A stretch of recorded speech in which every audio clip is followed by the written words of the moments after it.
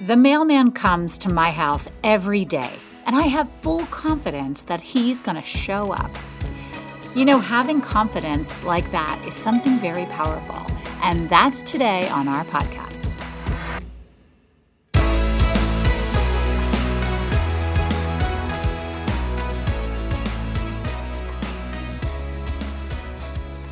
Hey folks, it's Karen G. from the Tower Hill Communications team. Thanks for tuning into our weekly podcast. You can listen here each week to catch up on our latest sermon, and we hope that what you hear inspires you to want more so that you will continue on your own personal faith journey. This month, we're celebrating Advent, the time that helps us prepare for Christmas. So let's kick it off to Pastor Jason Tucker right now for part 1 of our new sermon series called The Promise. Well, good morning, Tower Hill Church Online. I'm Pastor Jason. It's great to be with you as we worship God together today, this first Sunday of Advent. Yes, it's here. Thanksgiving went so fast. And now we are already full go into the Christmas season. So you are allowed now to listen to those Christmas carols, finally. I know my kids give me a hard time for having the Christmas channels pre-programmed on the satellite radio before Christmas. I got an earful. So anyway, I feel 100% comfortable now listening to all those songs as we get ready for this big holiday. And of course, in the Christian calendar, Advent is a very important season of waiting upon the Lord and of enjoying the blessing of the life that Jesus lived and eventually laid down for us. So this series we're talking about is called The Promise. And that's really what this is about, right? The promise of what God has done and will do in Jesus Christ. A couple of weeks ago, Chris Pete was a guest pastor with us, and he's a member of our church. He plays in the band pretty often, and he has sung with the choir pretty often. He asked a question that I thought was really interesting because I was thinking about the pandemic. He was talking about red letter dates, and he says, do you remember where you were when? And so let's play this game. If you're old enough, do you remember where you were when they landed on the moon? I know my mother used to tell that story all the time about where she was when that happened. I remember different sort of benchmark events and where I was. Certainly most of us who are watching this can remember 9/11 and where you were in that moment. I remember I was newly married. We were 1 month married exactly, and in this tiny little apartment outside of Philadelphia.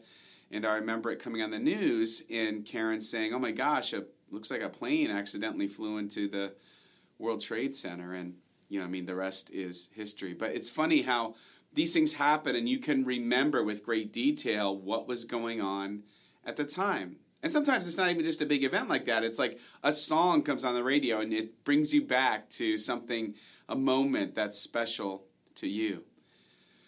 Well, then, do you remember where you were when you realized the pandemic was a pandemic? I was in the airport, actually, when this happened. So I was traveling just a couple of weeks before the lockdown, and I was traveling out to California. And in the airport, I saw a whole bunch of people wearing masks. And I remember thinking, oh my gosh, maybe this whole Wuhan virus thing is something I should actually be worried about. Like, I missed the memo that I wasn't wearing a mask.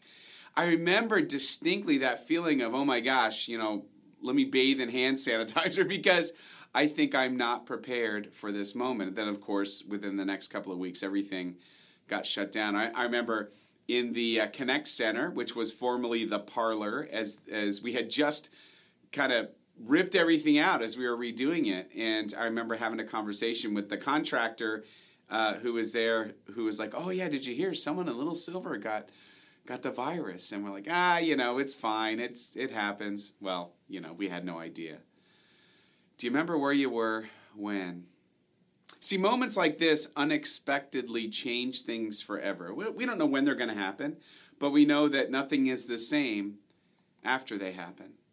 I remember last Thanksgiving and Christmas was really sad for our family because we didn't do a gathering. We had some health concerns, and For a lot of families, they were setting up Thanksgiving outside. There are some doing that this year too, and you may not normally do that, and maybe there's distancing and masks. Just trying to do whatever you can to make sure it's safe, and some people think it's, that you don't need to do that, and other people are really afraid of it, and you're just trying to find, what's to do. But it feels like this year we're kind of getting back to a little bit of normal, but last year, for sure, it was hard. It was hard for our family, for sure. Now, in 2020, it's weird what happened, because we were all having this pressure of the pandemic, and then on top of that, you add the powder keg that is social media. There's a great documentary that came out last year, and you probably saw it if you're a Netflix subscriber, called The Social Dilemma. I thought this was fascinating. It's all about, and kind of scary, about how social media works and how it manipulates and how algorithms point us to certain content depending on what we're clicking on. It's sort of a wild thing, but really the bottom line of this was, higher social media use has translated to lower mental and physical health. We all sort of intuitively knew that, but now that you're starting to see a lot of data come out around this, it's really proving to be true. The higher you're using social media, the lower you're going to feel, the lower you're going to be, even in your physical health. There was an article in The Atlantic in December 2019 called The Dark Psychology of Social Networks. And it starts by posing a question, just trying to sort of show how the internet has transformed how we interact with one another. In the beginning of the article, the author asks, what if God, just for fun, decided in the 20th century to just randomly double the force of gravity? Birds would fall out of the sky and buildings would fall down, and we'd all have to live with this monumental change of the gravitational force of the earth. And he was trying to make this connection. He said, so what if a technology appeared that doubled the force of animosity? And that's really what we have in social media. And of course, in our sermon series we did back in September, we talked about Christians in the Age of Outrage in this book by Ed Stetzer. And we saw that, people are angrier, and it's like a double whammy. They're angrier and they're increasingly more isolated. And I would say even increasingly more radicalized in their anger. In other words, when people are angry and they're off by themselves, it's usually a worse outcome than when people are angry and they are together with other people. Now, what do we make of all this? Well, clearly, with all of the things that have happened in our world and in our lives and in our holidays and on the internet, there's just so much negative news coming at us. It's bound to have an impact. Around this time last year, I talked about this phenomenon called doom scrolling. Doom scrolling is the act of consuming an endless procession of negative online news to the detriment of the scroller's mental wellness. Yeah, been there, done that. It's funny, a couple days ago I was watching the morning news, and my youngest, who's 9, said, Dad, I'm never going to New York. I'm like, why are you never going to New York? We love going to New York. He's like, no, only bad stuff happens there. He kind of accidentally was getting sucked into that news feed where watching the New York news and all the crime that they were reporting on. And if that's true for my 9-year-old who's barely paying attention anyway, how much more so is it true for us? Bottom line is, we all need a little Christmas now. We need some help. We need some light in the middle of the darkness, and that's exactly what Advent is all about. Advent comes from a word that means coming or arrival. It's waiting. It's faithfully waiting upon the light to shine through the darkness. And we as Christians, we live between two Advents. We have the Advent of light when Jesus Christ was born, King of Kings, Lord of Lords, and then we have the second coming of Jesus, that Advent that we are all waiting for. We Christians are actually a people of waiting upon the Lord to show up. The idea is the light came into the world in Jesus Christ, and one day all the world will be filled with light at his coming again. So this part one, this week one of the Advent calendar is all about the promise of hope. The promise of hope. What are you hoping for this year? What are you hoping for? Maybe it's something with your family or with your job or with the world or with the holidays. What is it? What are you really hoping for? And then I want you to ask yourself this question. What is that hope based on? I think for a lot of people, we kind of categorize hope as sort of wishful thinking. I hope because I see some circumstances that might go in my favor in a certain direction, and I hope it works out. That's not exactly the hope that we're talking about at all when it comes to the hope of the promise of Jesus Christ. Let's think about relational hope. When you have hope in a person, I think that's a little more accurate. That hope is based on trust. It's like, you're a little kid, you're waiting for your mom to show up to pick you up after school, and she's running late, and all the other kids have been picked up. Do you immediately panic if you're waiting 5 minutes because mom's not there yet? No, you trust mom. You know mom's going to show up. 10 minutes. You trust mom, but you're getting kind of aggravated. 15 minutes. You know she's coming, but man, you're not happy about it, right? You don't give up because they didn't show up right when you expected, because you trust they love you. You know your mom. You know they're going to show up for you. They're going to be there to pick you up. That's relational hope. And relational hope is based on trust. The more you trust, the more you hold out hope. Now, if I had a stranger come, pick me up wherever I was, and they weren't there after 15 minutes, I would probably lose hope very quickly and call an Uber. That's just how it is. Hope and trust are related. And let's dig into that now with that in view. Because if we trust Almighty God, and God's shown to be trustworthy, then all of our hope is rightfully placed upon him. So let's go to the beginning of the first Advent, which back in the Old Testament, Israel is under oppressive foreign rule for many generations, but there is a promise that a Messiah is coming. And all the prophets, and especially in the book of Isaiah, talk about the coming of Christ, the coming of the Messiah. Isaiah 9:2, the people walking in darkness have seen a great light. On those living in the land of deep darkness, a light has dawned. Of course, promising the future Messiah. In fact, this is the scripture that Matthew quotes in the Gospel of Matthew as we get around the birth narrative.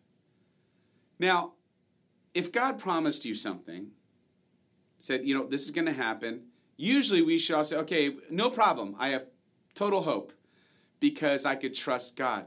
But what happens if God doesn't show up in that way that you're expecting after 5 minutes, 10 minutes, 15 minutes, 600 years? God's people probably forgot all about the promises in some ways, right? I'm sure plenty of people, generations and generations went by without the promise being fulfilled. So maybe some people had lost hope. But I want to share with you a story about two followers of God who hadn't lost hope. And because they hadn't lost hope, they were right where God wanted them when he wanted them to be there. This is from the Gospel of Luke chapter 2. When the time came for the purification rites required by the law of Moses, Joseph and Mary took him to Jerusalem to present him to the Lord. As it is written in the law of the Lord, every firstborn male is to be consecrated to the Lord, and to offer a sacrifice in keeping with what is said in the law of the Lord, a pair of doves or 2 young pigeons. Now, there was a man in Jerusalem called Simeon, who was righteous and devout. He was waiting for the consolation of Israel, and the Holy Spirit was on him. The consolation, right? He was waiting for the comforting of Israel by the completion of the prophecy that Jesus was to come. And the Holy Spirit was on him. Pay attention to that phrase. It had been revealed to him by the Holy Spirit that he would not die before he had seen the Lord's Messiah. Moved by the Spirit, he went into the temple courts. Now, what are you noticing so far? There's a theme to Simeon's life, and we should be paying close attention to that. You want to know how you hold out hope and how you make sure you're in the right place where God wants you at the right time? You make sure that you are in touch with the Holy Spirit. You are connecting with God. You are praying. You are reading the scriptures. You are doing everything you can to maintain that trust level you need to keep your hope in God. He was connected with the Spirit, and the Spirit, when the time was right, did what? Moved him to be in the right place at the right time. People ask me all the time, Pastor, how do you know where God wants you to go? How do you know? I said, you just listen. Just ask for God to move you when the time is right, and he will. So moved by the Spirit, he went to the temple courts. When the parents brought in the child Jesus to do for him what the custom of the law required, Simeon took him in his arms and praised God, saying, Sovereign Lord, as you have promised, you may now dismiss your servant in peace. For my eyes have seen your salvation, which you have prepared in the sight of all nations, a light for revelation to the Gentiles in the glory of your people Israel. The child's father and mother marveled at what was said about him. Can you imagine this moment for Simeon, by the way? He knows how long it's been since the promise of the Messiah was made, and he'd been waiting his whole life for this moment. And finally, he lays eyes upon Jesus, and he knows this is the light that has come into the darkness. And then, of course, Mary and Joseph marveling at these words. It's really a beautiful moment. Hope fulfilled in Jesus Christ. Then Simeon blessed them and said to Mary, his mother, This child is destined to cause the falling and rising of many in Israel, and to be a sign that will be spoken against, so that thoughts of many hearts will be revealed, and a sword will pierce your own soul too. There was also a prophet, Anna, the daughter of Penuel, of the tribe of Asher. She was very old. She had lived with her husband 7 years after her marriage, and then was a widow until she was 84. She never left the temple, but worshiped night and day, fasting and praying. Coming up to them at that very moment, she gave thanks to God and spoke about the child to all who were looking forward to the redemption of Jerusalem. Wild, right? What did Simeon and Anna have in common? They were connected with God. They worshiped God. They fasted and prayed. They held out what? Hope. Because they trusted in the promises of God, even though they had waited their whole lives without seeing them fulfilled. This one in particular, they never stopped hoping. This wasn't hope that was just wishful thinking. This was hope that was anchored in the very being and nature of God. So, what are a couple of our takeaways from these stories when it comes to Christian hope? Because I think Christian hope is different than just the feeling of hope in general. The first reason why it's different is because Christian hope is found in a person. Jesus is our hope. God's promises fulfilled. We don't just hope because of wishful thinking or because we see circumstances that might trend in our favor. We hope because of what Jesus did for us. It's the Son of God, Word made flesh, came to show us the way to the Father, laid down his life on the cross that we might live, and all we have to do is to believe that he did it. That's what our hope is based on. Our hope is based on the death and resurrection of Jesus. And he says that we too will one day be with him. That's what our hope is based on. And if you've noticed, our hope isn't based on a wishful story of Jesus. Hope is based on the actual actions of Jesus in history. He rose again from the dead. The tomb is empty. That's why we have hope. Listen, if it was just a story about Jesus talking about one day you'll be with my Father and we're all going to be resurrected, it's going to be great, but he was just buried in the tomb, that would take a lot of the punch out of this story. Right? I mean, that would render it useless.